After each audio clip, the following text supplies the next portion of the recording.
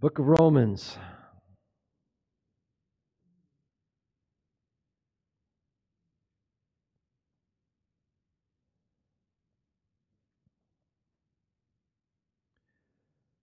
Book of Romans. Romans chapter 12. Therefore I urge you, brethren, by the mercies of God, that you present your bodies a living sacrifice, holy and acceptable unto God, which is your reasonable service. Do not be conformed to this world, but be transformed by the renewing of your mind, that you may prove what the will of God is, that which is good and acceptable and perfect. For through the grace given to me, I say to every one among you, not to think more highly of himself than he ought to think, but to think as to have sound judgment, as God has allotted to each a measure of faith. For just as we have many members in one body, and all the members do not have the same function, so we who are many are one body in Christ, and individually members one of another. Since we have gifts that differ according to the grace given to us, each of us is to exercise them accordingly. If prophecy, then prophesy according to the portion of faith. If service, in his serving. And he who teaches, in teaching, or he who exhorts, in his exhortation. He who gives with liberality, he who leads with diligence, he who shows mercy with cheerfulness. Let love be without hypocrisy. Abhor that which is evil. Cling to that which is good. Be devoted to one another in brotherly love. Give preference to one another, not lagging behind in diligence, fervent in spirit, serving the Lord. Then, verse 12, we will get to in just a second. But all of that has to be a whole package, if you will. How many understand that? It's a whole package that we're dealing with. That whole package of what does a Christian look like, it teeters on knowing the awesomeness of God. Christian living it is demanded that we know who God is. We can't just randomly go out and do willy-nilly based on what we feel or what we think. Unless we're saturated in the Word of God, can we serve Him. Fervent in spirit, the idea is.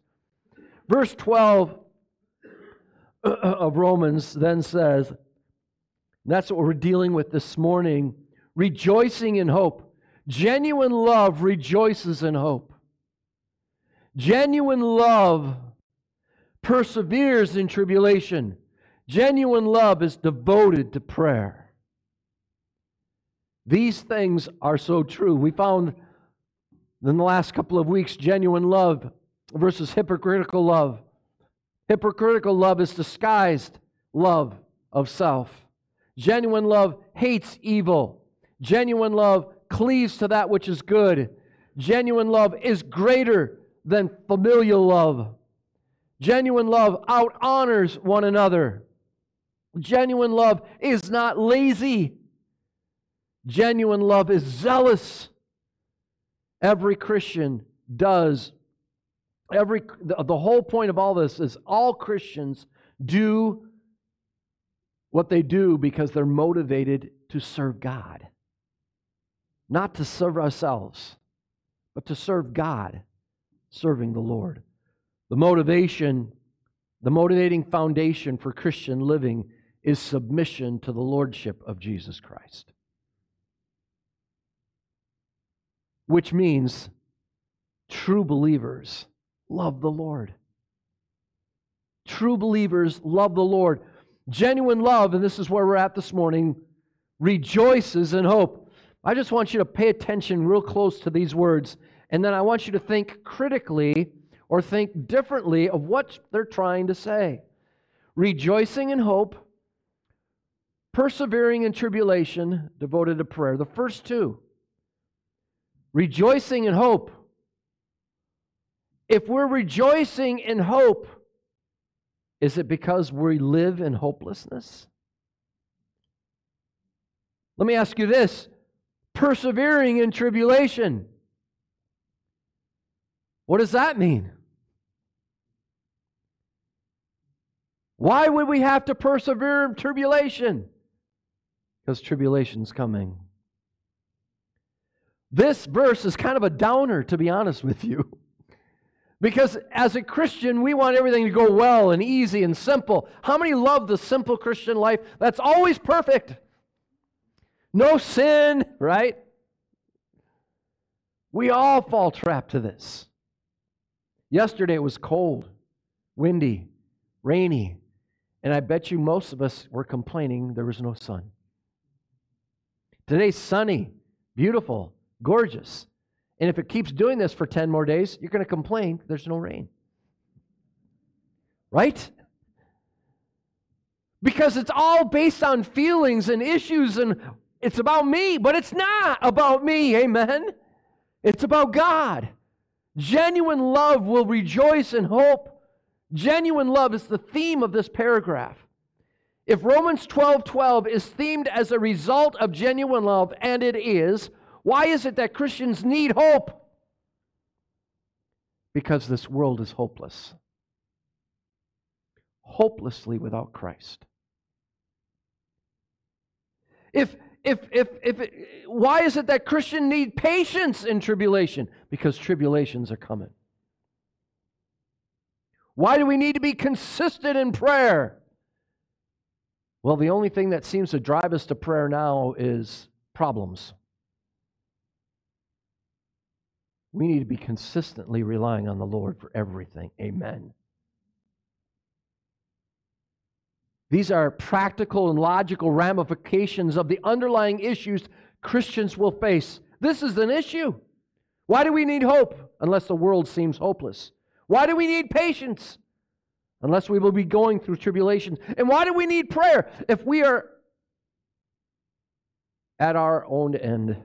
We are our own end. In other words, we can handle this. Well, we can't. The Christian life looks like hopelessness and tribulation because that's normal in this depraved world.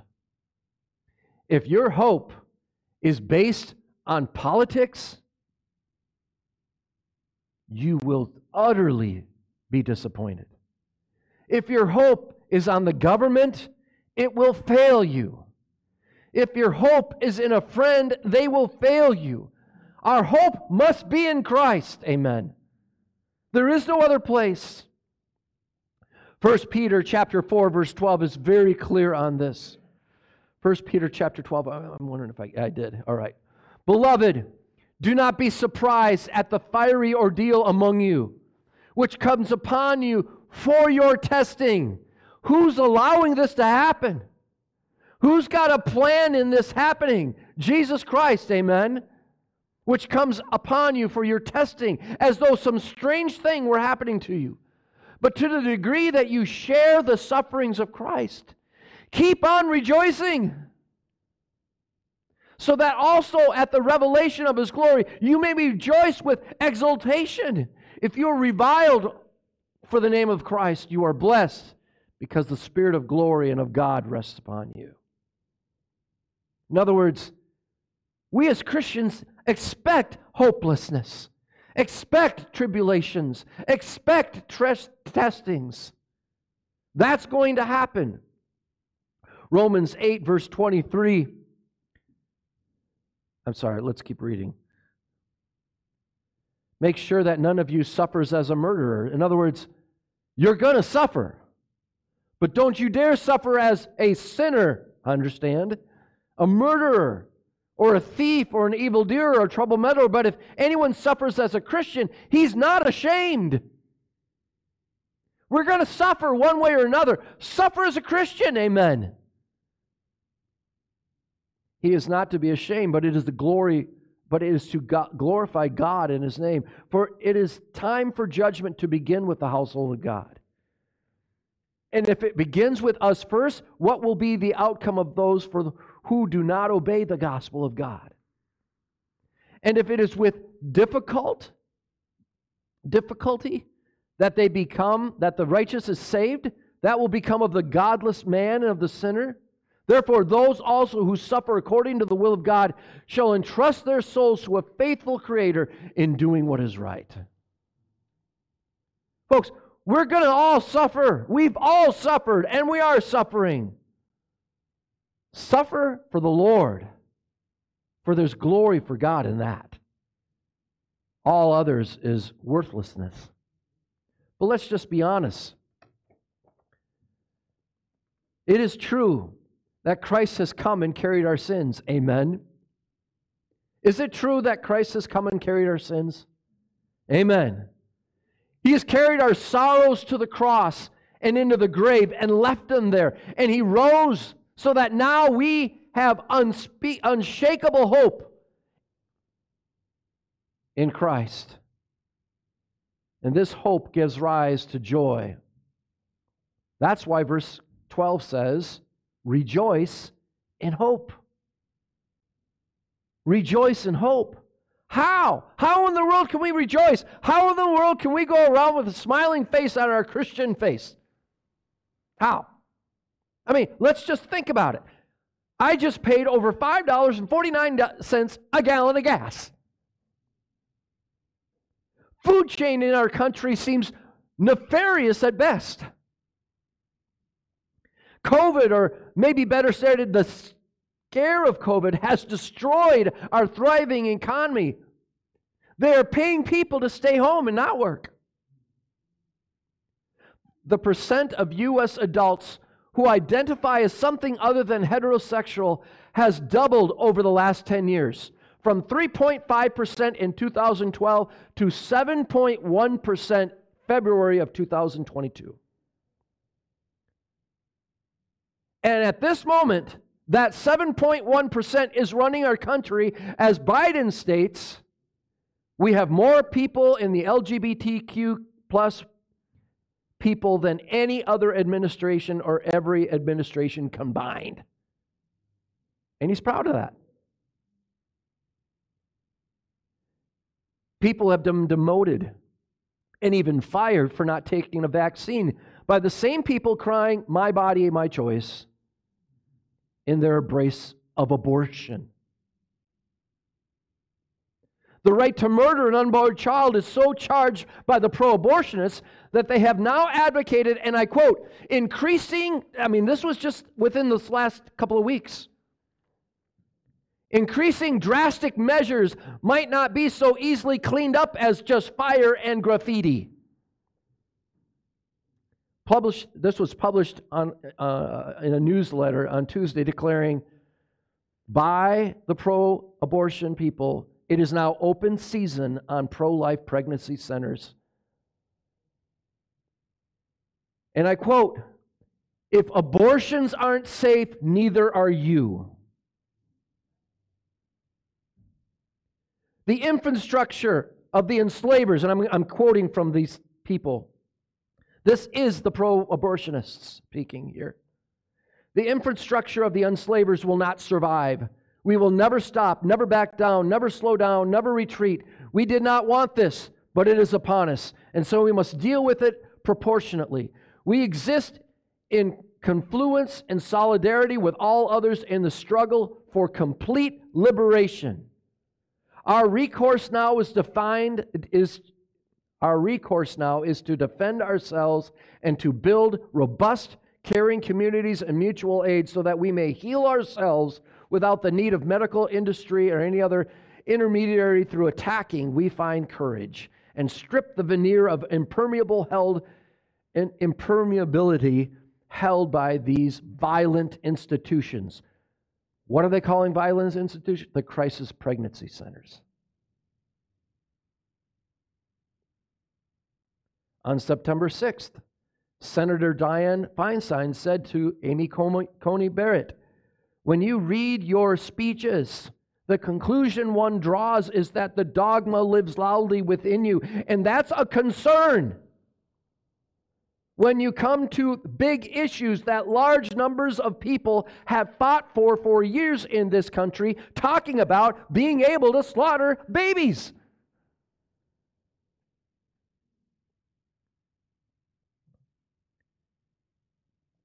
I'm going to show you this. This is Kamala Harris. If you're able to chip in now to the Minnesota Freedom Fund to help post bail for those protesting on the ground in Minnesota. Recognize the time on there. June 1st, 2020 is when she tweeted all of her friends to send money to bail out protesters. Listen, let me tell you this. Do you know when the police station was burned down and the whole town was ravaged? May 28th to June 1st.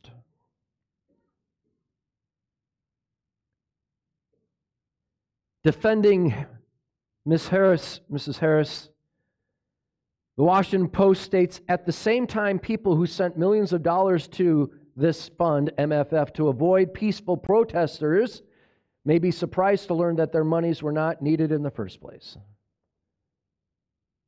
Which says what? Our government's not protecting from evil. The U.S. Capitol, I want to get rid of this because I really don't like this on our page. The U.S. Capitol was taken over by an upset mob. It was. Someone planned to assassinate a Supreme Justice. A mentally deranged man shot up her grade school. Right now, there are people in Ukraine and Russia that are feeding soldiers poison-laced cherries to kill them. Yeah, it's bad. Wickedness and evil has a foothold and is dragging this country to oblivion. It is. All I did, I just wanted to show you that we are in a hopeless situation. Do you know why this world and this country specifically is in a hopeless situation? Because they're without God in this world. It is a godless nation. Christ has no input into this nation as far as they are concerned. But they don't understand God, Christ is in charge of everything. The biggest problem is the church is silent concerning the only true hope this world can embrace before it's too late. How many are tired of hearing all that garbage?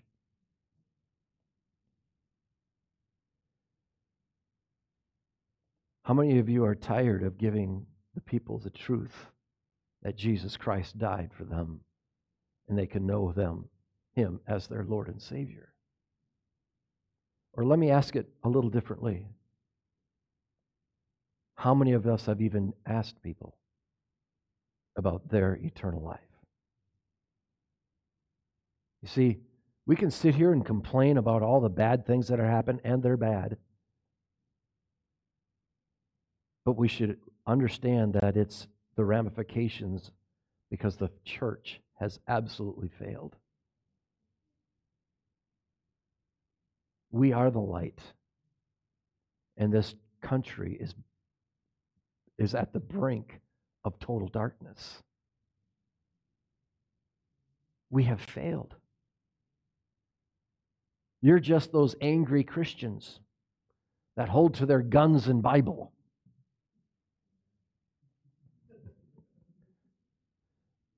Why aren't we known as, you're just the Christians that keep telling us about this guy named Jesus? But that's not what we're being talked about as. Because there are other things that take priority over Jesus, maybe. The absence of joy in many Christians is concerning, and it's only getting worse. For the text says, this joy sustains patience, endurance, which is why verse 12 says, be patient in tribulation. Hebrews chapter 12, too, is so important. Therefore, since we have so great a cloud of witnesses surrounding us, let us lay aside every encumbrance and the sin which so easily entangles us. By the way, even one of those encumbrances is the news. They're giving us the world's news when we should be giving them Christ's news.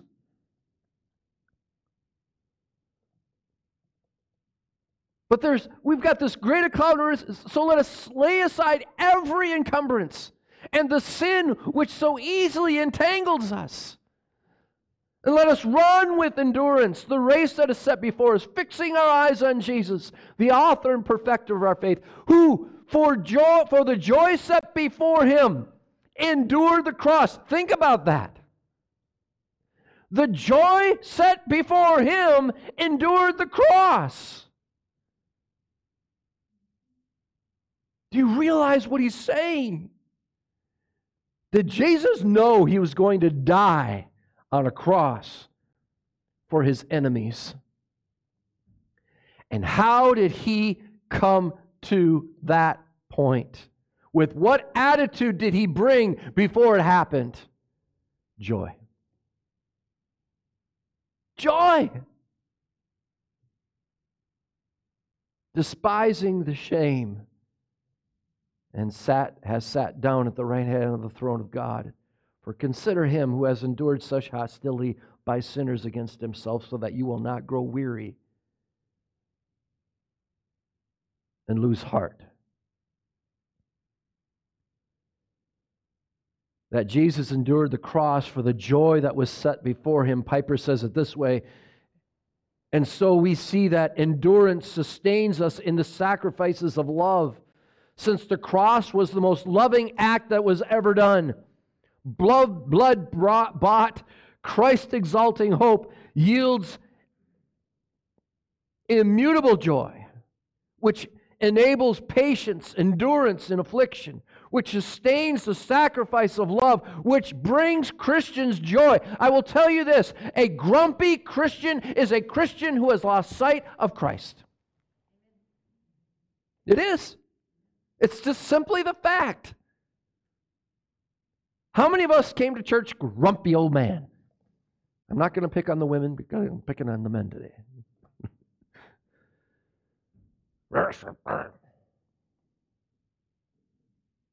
You've lost sight of Christ. How many want this hope? How many think this would be a great thing for Christians to walk around as if their life has hope? How many think that would be a novel idea? What an awesome truth to rejoice in hope. Listen, true believers rejoice in hope. In other words, they're excited to be in the hopelessness of this world, sharing Christ. What produces and sustains our hope? What is it? Say, man, I'd like to have that hope. When I see a Christian come just beaming, loving the Lord, and just their whole aura is unbelievably exciting to be around. How many have ever been there? What would happen if this whole church had that?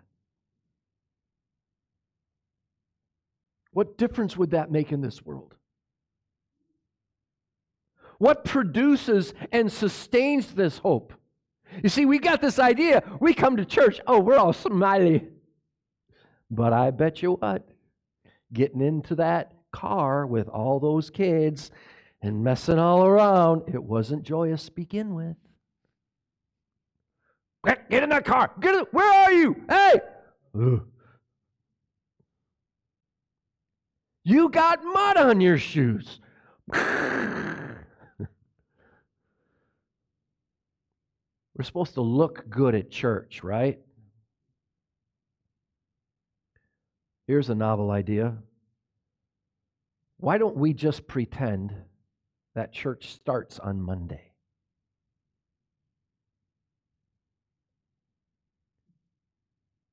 Because worship never ends. What does produce this? I would say Christ. What sustains this? Christ. So the question rose, if hope is the foundational to joy and endurance and love, what sustains this hope? By the way, what is foundational to this hope? This is not the question at hand. The question is what produces and sustains. What is foundational to hope is what? Jesus Christ. Jesus Christ is the foundation to our hope. Folks, there are people in this world that are without hope, and it's because they don't have Christ.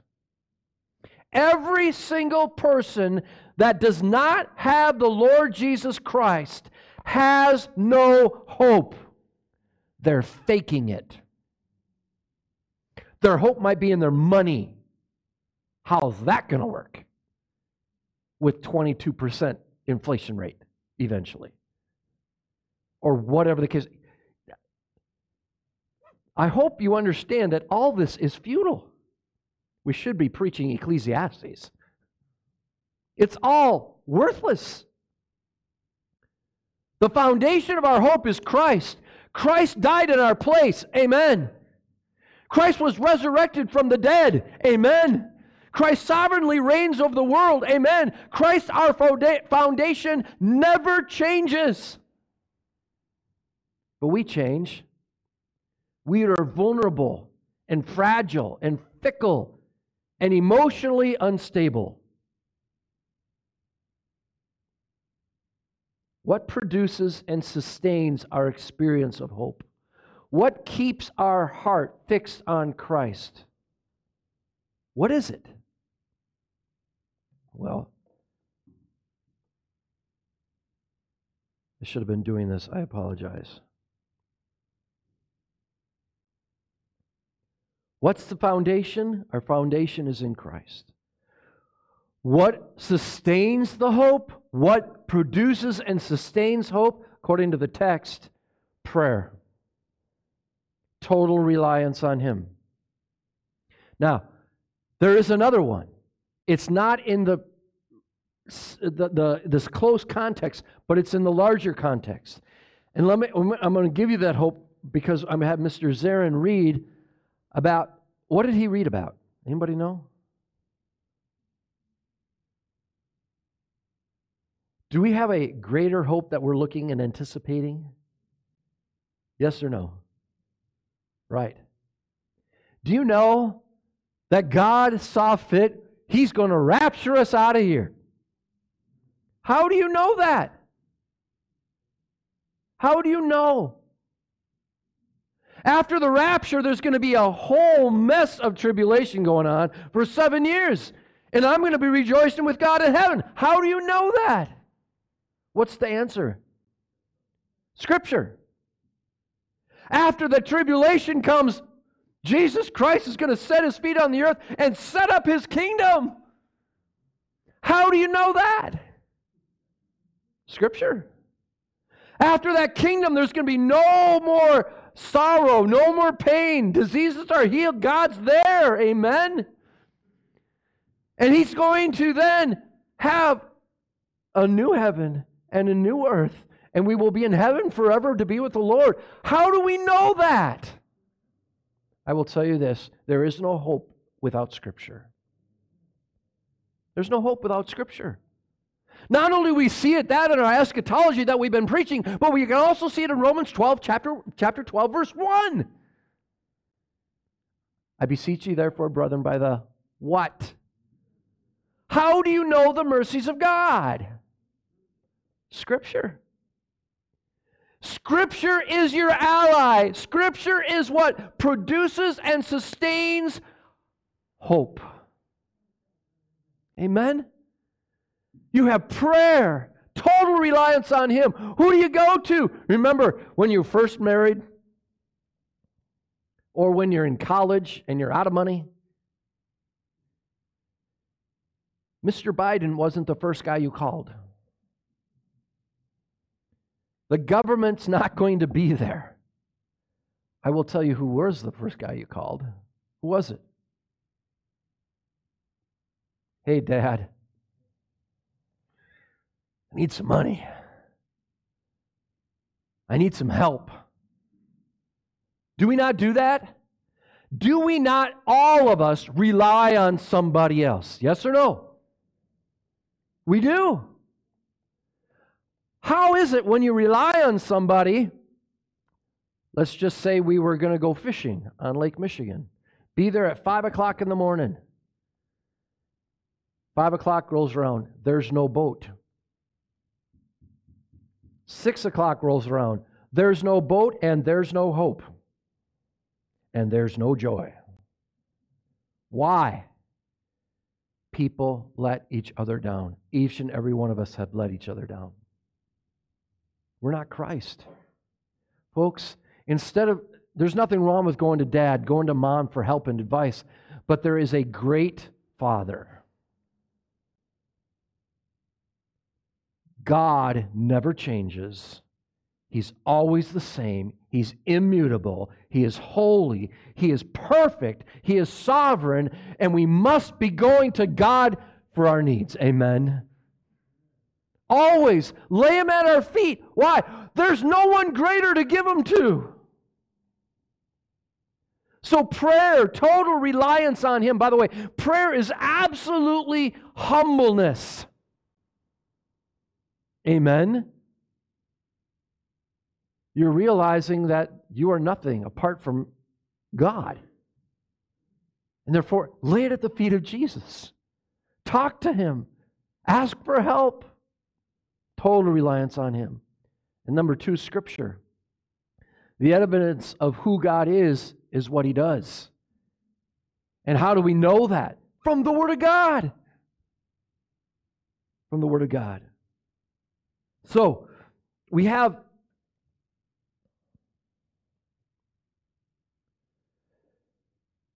the greatness. Let me get this all in. Ephesians chapter 1, 18 and 19 says, and by the way, this is so good. Paul prayed in Ephesians 1, 18 and 19. By the way, that's right on the heels of verses 1 through 14. 1 through 14 are, this is who God is. Then he says to them, listen, Ephesians, I pray for you. You're doing awesome. You're doing great. But I pray that you know Him. Know God.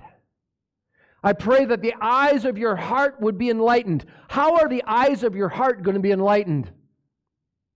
Word of God. So that you will know what the hope of His calling. How are you going to know the hope of His calling? The Word of God. What are the riches of His glory? How are you going to know the riches of His glory?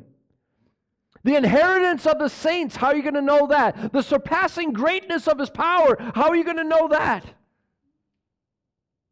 These are in accordance with the working of the strength of His might. Where he here's what he did. What is he doing, by the way? What is Paul doing when he says in verse 18, I am what for you? He wasn't Bob the Builder. I'm going to come fix it. He says, I'm praying for you. I am just a man. I'm praying for you. I ask that you may know what is the hope which He has called you. What are the riches of His glory of the inheritance? What is the immeasurable greatness of the power towards us who believe? To keep you for the hope laid up for you in heaven, 1 Peter chapter 1, verse 4 through 5. To obtain an inheritance which is imperishable, undefiled, and will not fade away.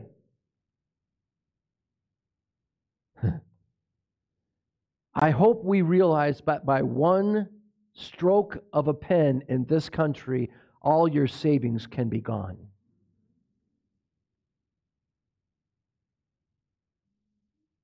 That is not your hope.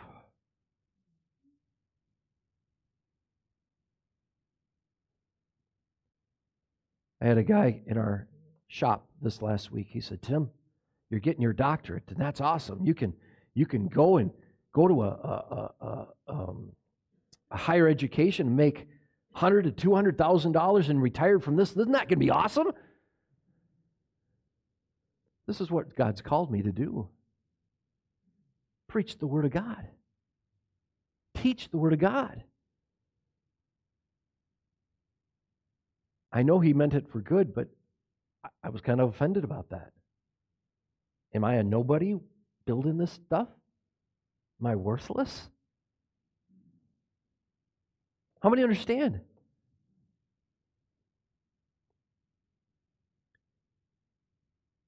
To obtain an inheritance which is imperishable and undefiled and will not fade away. reserved in heaven for you. We are protected by the power of God through faith for a salvation ready to be revealed in the last time. In this you greatly rejoice. Why? What do we rejoice in? We rejoice in the inheritance. We rejoice in the imperishable, undefiled gifts. We rejoice in heaven. We rejoice. Hard to say that. We rejoice because the power of God can destroy anything. Greatly rejoice, even though now for a little while, if necessary, you have been distressed by various trials. There's one various trial I've been distressed with, and I know every one of you have. How many are tired of that? That one note and the whole choruses of them. God has a plan. Amen? God has a plan. Even though now for a little while, if necessary, you have been distressed for various trials. Why? Why? Why trials? How many want to know why trials? How many are tired of trials? Want to know why? Anybody want to know why? Oh no, that's not godly to ask. You can ask God why because He tells us why. Look what He says. He says, so that the proof of your faith, being more precious than gold, which is perishable, even through the tested by fire, may be found to result in praise and glory and honor at the revelation of Jesus Christ. And though you have not seen Him, you love Him. And though you do not see Him now, but believe in Him, you greatly rejoice with joy inexpressible and full of glory, obtaining as the outcome of your faith the salvation of your souls. In essence, if you love Him now, how much more are you going to love Him then? As you know more and more about Him, you will love Him more and more and more. One of the functions of prayer is to enable us to see and savor Christ as our hope, so that He is more precious to us than anything else. Without praying this aim for ourselves and our children and our church regularly, we should not be surprised if our hearts drift away and start feeling that our hope is in money, it's in work, it's in family, and 100 other things that compete with Christ as our treasure. Is that not true?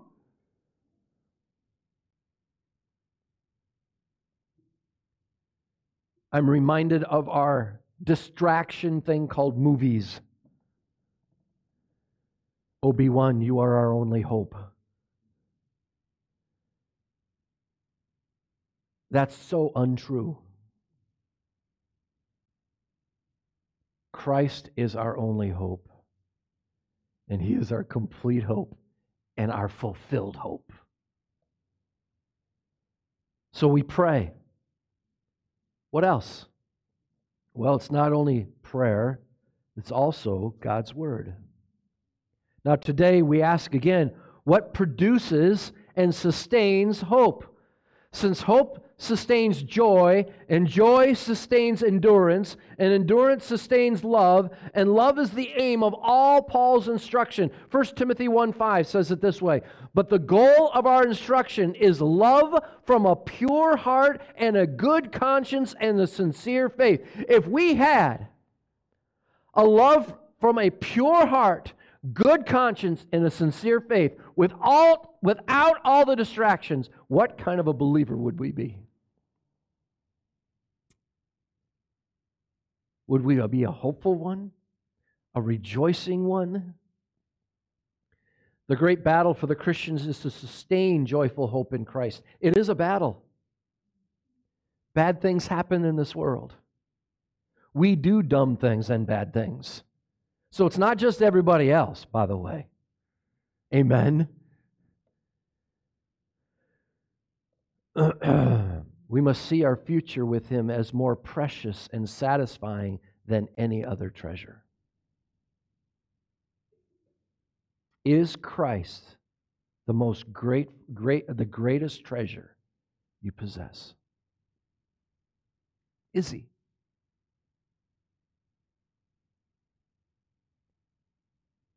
I remember at one time, right now, I'm in the selling mood. I was just talking to Bob. I said, man, I got these wheelers. I want them out of here. At one time, I couldn't wait to get the best four-wheeler I could at the cheapest price. Do you know how much work they are? Do you know how many times they break down? Snowmobiles are worse. Fishing boats aren't very good either. They rot. What is your greatest treasure? I heard it said this way, and I'm probably going to get it way wrong, but it fits very well here. Religion is being in a boat religion is being in church thinking about fishing in a boat. A relationship is fishing in a boat thinking about God.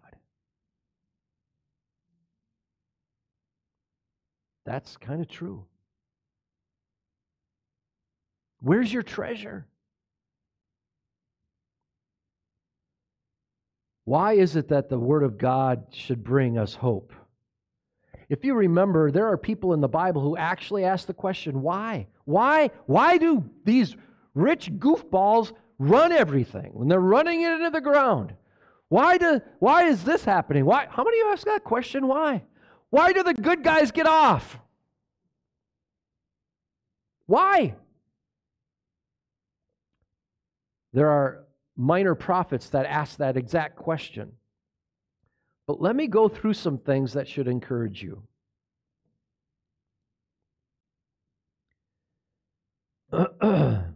Before we get there, I just want to finish this up and then I can just run into this, and I'm excited about it. The text tells us prayer sustains joy.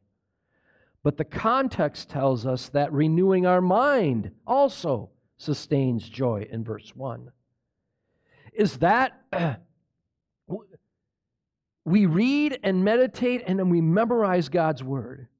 God has appointed these two means, prayer and Scripture, above all, for the awakening and the sustaining of hope. Prayer and musing on God's Word. If you neglect prayer, your hope in Christ will diminish. And now we will see just as clearly that as if we neglected the Word, how easily, if we neglect the Word, that our hope will also diminish. Paul says it this way. Romans chapter 12, verse 19. He's calling us to love again. He says, "Beloved, never avenge yourselves." Why? Verse 19, you can read it right there in the text. But leave it to the wrath of God. For it is written, "Vengeance is mine, I will repay, saith the Lord." Did you ever wonder how Paul was going to preach Romans chapter 1? Think about that. No, he preached the Bible that he had. How do we know that? This verse. "Vengeance is mine, I will repay, saith the Lord." And he says, as it is written. Our hope doesn't come from seeing Jesus in a cloud. Our hope doesn't come from crossing our fingers or doing the right aura around you or the sense of whatever. Our hope comes from laying at His feet all of our problems and trusting in Him to fix them, and then it comes from reading the Word of God. How do you think Israelites felt in Egypt? The world power has enslaved us. We're building all their monuments, and there's no way out. They just killed all of our men. Well, let's find out. How will we find out? We'll see in just a little bit. You see, what he quotes is a promise. God will settle your account. You don't have to do that. How many believe that? God will settle the account.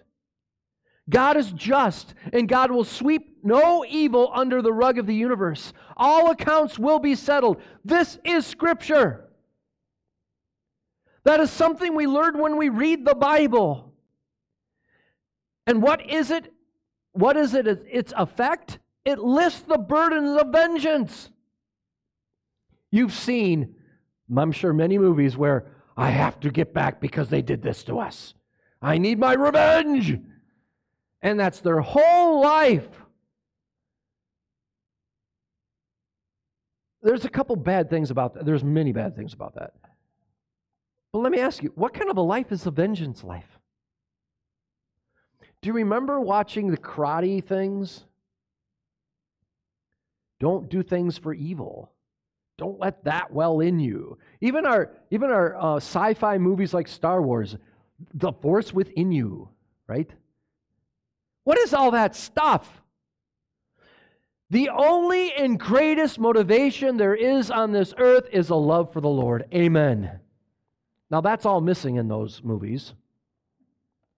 But they do have part of it right. Evil doesn't win. Evil never wins.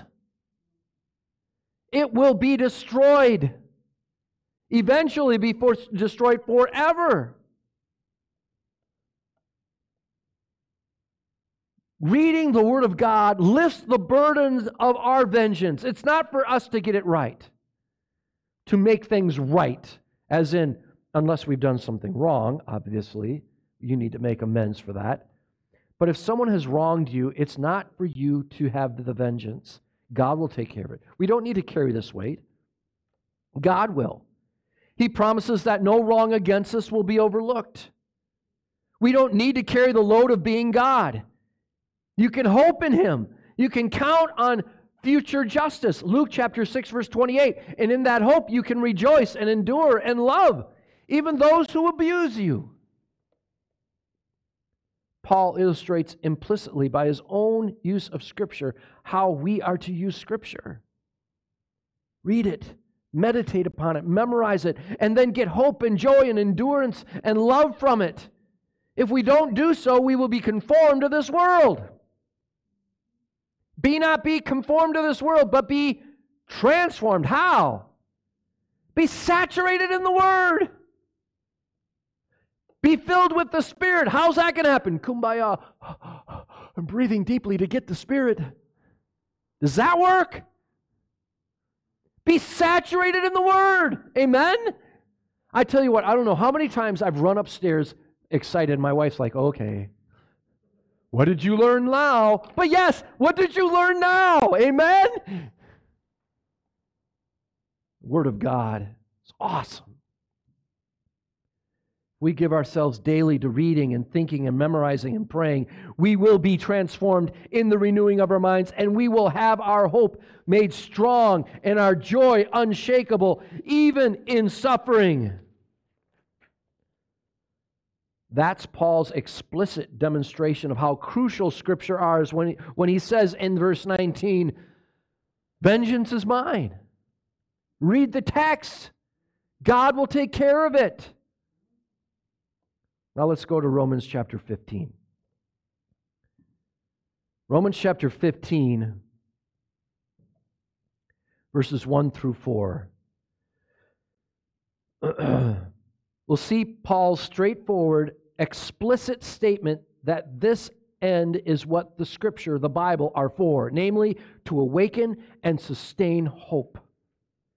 We who are strong and have an obligation to bear with the failings of the weak, and not to please ourselves. Let each of us please his neighbor for his good, to build him up. For Christ did not please himself, but as is written, the reproaches of those who reproach you fell on me. For whatever was written in former days was written for our instruction. Why? Why was the Scripture written? That through endurance and through the encouragement of the Scriptures, we might have hope. Now, that might is not a might like we understand it.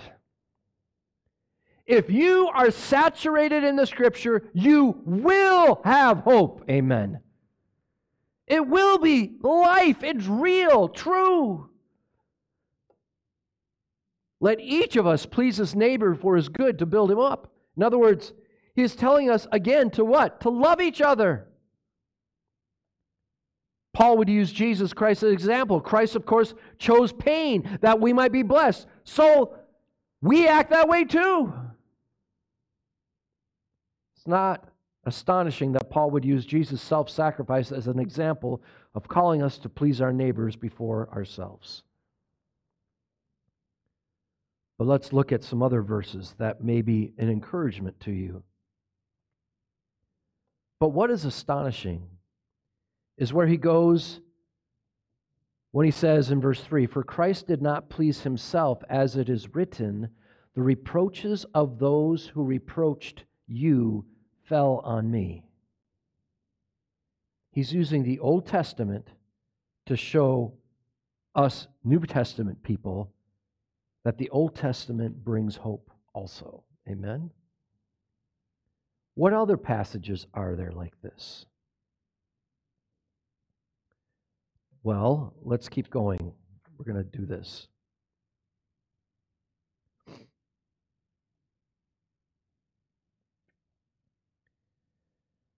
I'm getting way ahead of myself, and they're wrong.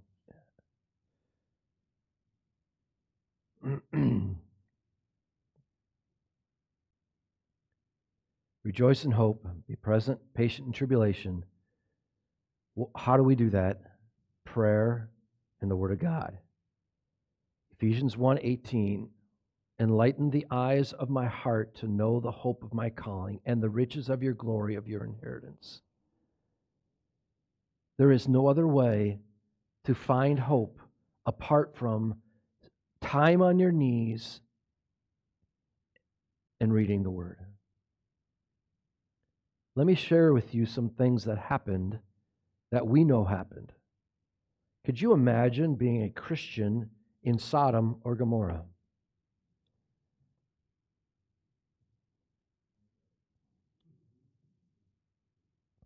I just read and showed you, or I didn't show you, well, I did. I showed you evidence of Harris. I just read and showed you the Sodom and Gomorrah living today in our country. When we are celebrating wicked, in-your-face sexual sins against God, we have a problem. When we are willing and when Americans are willing and ready to kill people over the right to abortion, we have a problem. We have, and it's not just the people of the country, it's the leaders of the country. We are living in Sodom and Gomorrah. But let me ask you, what happened to Sodom and Gomorrah? They had a barbecue. They just didn't realize they were the barbecue. Who did that? He won't put up with it. His vengeance. Now, could you do that? Oh, I could call him a name.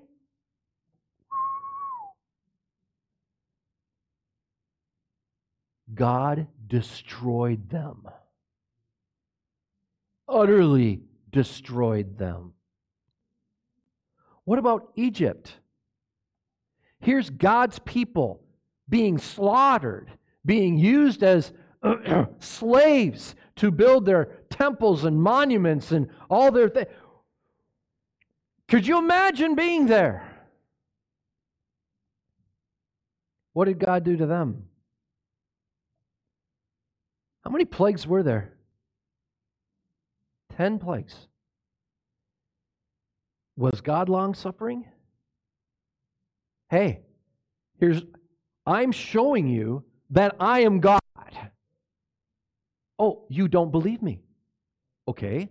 I will increase now and show you that I am God. I will increase and show you that I am God. Over and over and over, 10 times, until finally he wipes out all the oldest child men. By the way, that was important to them. By the way, why do you think Egypt, it talks about Egypt destroying the male in each Hebrew home? All male kids dead. It was important to them. Extremely important to them. And what did God do? He took one of the most important things to them and destroyed it. You see, we have hope. God will not forget us. Amen.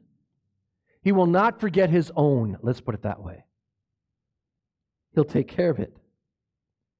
See now that I, even I, am he. And there is no God beside me. I kill and I make alive. I wound and I heal. And there is none that can deliver you out of my hand. That's God. How many say, oh, I thought they were going to get by with it? No one gets by with it because God is perfect.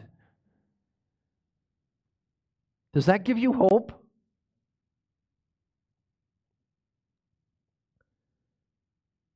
What about in Job? The Lord threw down large stones from heaven on them. As far as Hezekiah, and they died. There were more who died because of the hailstones than the sons of Israel killed with the sword. We'll go beat them. Whatever. Here's some hail. During the tribulation, he wipes out a third of the people of the earth. How many remember taking a gun safety class? Anybody remember doing that? By the way, whether you like guns or not, you should all take a gun safety class. Just being honest. One of the responsibilities is to protect yourself. That's what God says. Regardless, in that gun safety class, I remember a question very clearly. What kills more animals? People or nature? Which kills more animals? Well, those gun-toting people, of course. They're the ones that kill more animals. No. Nature wipes out more animals than man ever could or would. God is in charge, and he's the one that is to be in charge. He will take care of it. He gives and he takes according to his own wisdom, which mingles justice and mercy in perfect proportion. He does not owe any human any life. He doesn't. Your life is a gift from God. Another example is in Amos 4:10, where God reminds Israel what he had done. I sent among you a pestilence after the manner of Egypt. I killed your young men with the sword and carried away your horses, and I made the stench of your camp going up into your nostrils. Yet you did not return to me, declares the Lord. What is wrong with you? Can't you see the work of God? Now, let me ask you, could we be there and see the work of God? We can now through the Word of God. We know this is what God does. Isaiah chapter 37, verse 36, describes what God did to Sennacherib and the Assyrians when they came against his people. The angel of the Lord went out and struck down 185,000 in the camp of Assyrians. 185,000 people. And we think Samson's great. He ain't nothing compared to God. And he killed them in their camp. Do you remember Gideon? What are you going to fight with? The latest and greatest? Yeah, the lamp. And smash it. And they went around killing themselves. And when the people rose up early in the morning after the 185,000 people died in the camp of the Assyrians, they were all dead bodies. Could you imagine that wake up? Revelation chapter 16, verse 9 describes one stroke against the earth. They were scorched by the fierce heat, and they cursed the name of God who had power over these plagues. They did not repent, and they did not give him glory. Scripture keeps the solid foundation of God's sovereignty, which then gives us our hope. By the way, because of anti-Calvinism, there's an anti-Calvinism movement amongst evangelicals. They hate to use the term sovereign God. Let me ask you this. Is there any more hope than to know that we have a sovereign God? Amen? He is absolutely sovereign. Scripture keeps the solid foundation of God's sovereignty under our hope. It sustains our hope. The nonsense and evils of our times are not new, and they are not ever over until God says they're over. We don't know all that God is doing in them. God's please,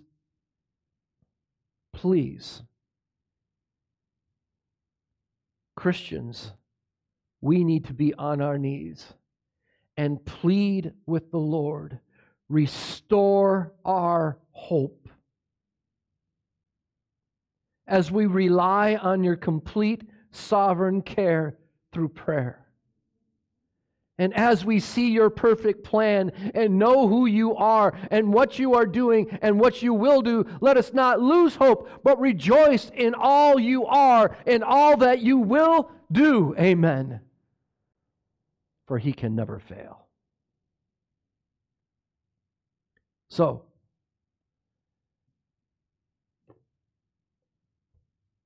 I don't even know what channel Fox News is on anymore. Amen? The world is full of wickedness. It's full of hopelessness. It's full of me-only-ism. That's not your job to fix that. It's God's. What our job is to rejoice in Christ. And live in Christ.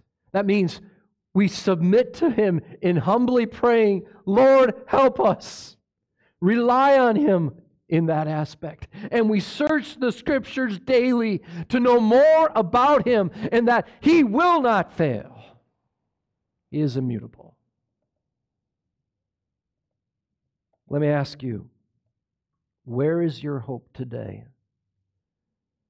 Because most of the time, our hope has been distracted by other things we call treasures in our lives.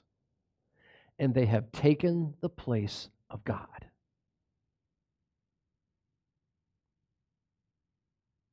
We got to fix that. There's a thing called Facebook Marketplace. It works. Get rid of it. What do I need it for? I know a pastor. He told me, I've fixed all the problems. I've named my church, I named my boat Visitation. So when people call me, I just tell them I'm on visitation. What was that man's treasure? The boat. I will tell you this, I have had some of the greatest times of my life ministering to others on a boat. They're a captive audience. They can't get out.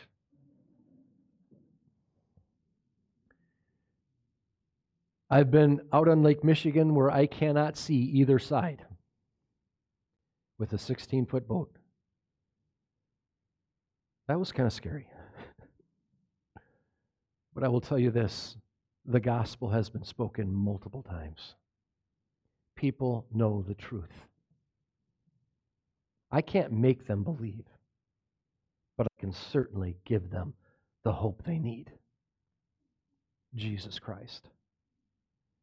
So it doesn't matter if you're hunting, fishing, shopping, whatever, as long as it's not sin. Amen? But use it for His glory.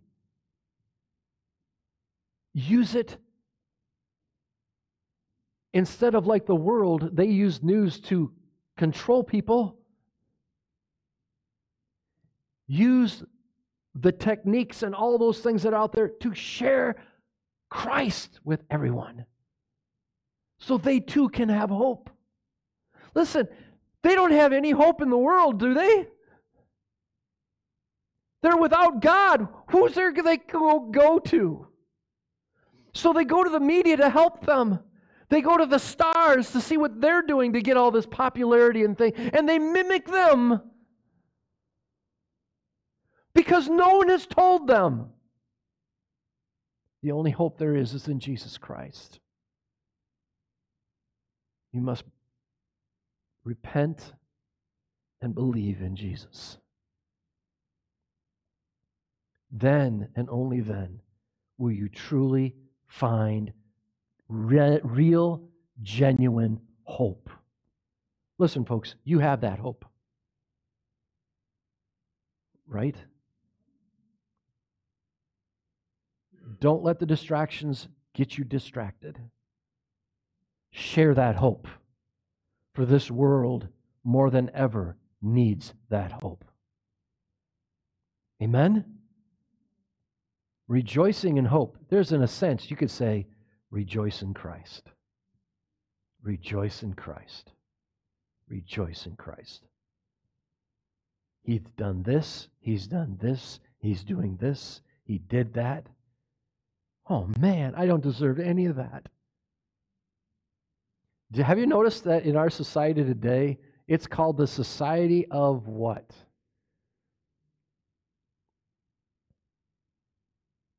Entitlement. That is the antithesis of what God says. We're entitled to nothing apart from Christ. We are nothing apart from Christ. Man, people need the Lord, especially Christians, but the whole world needs the Lord. Bob, can you close this word of prayer, please?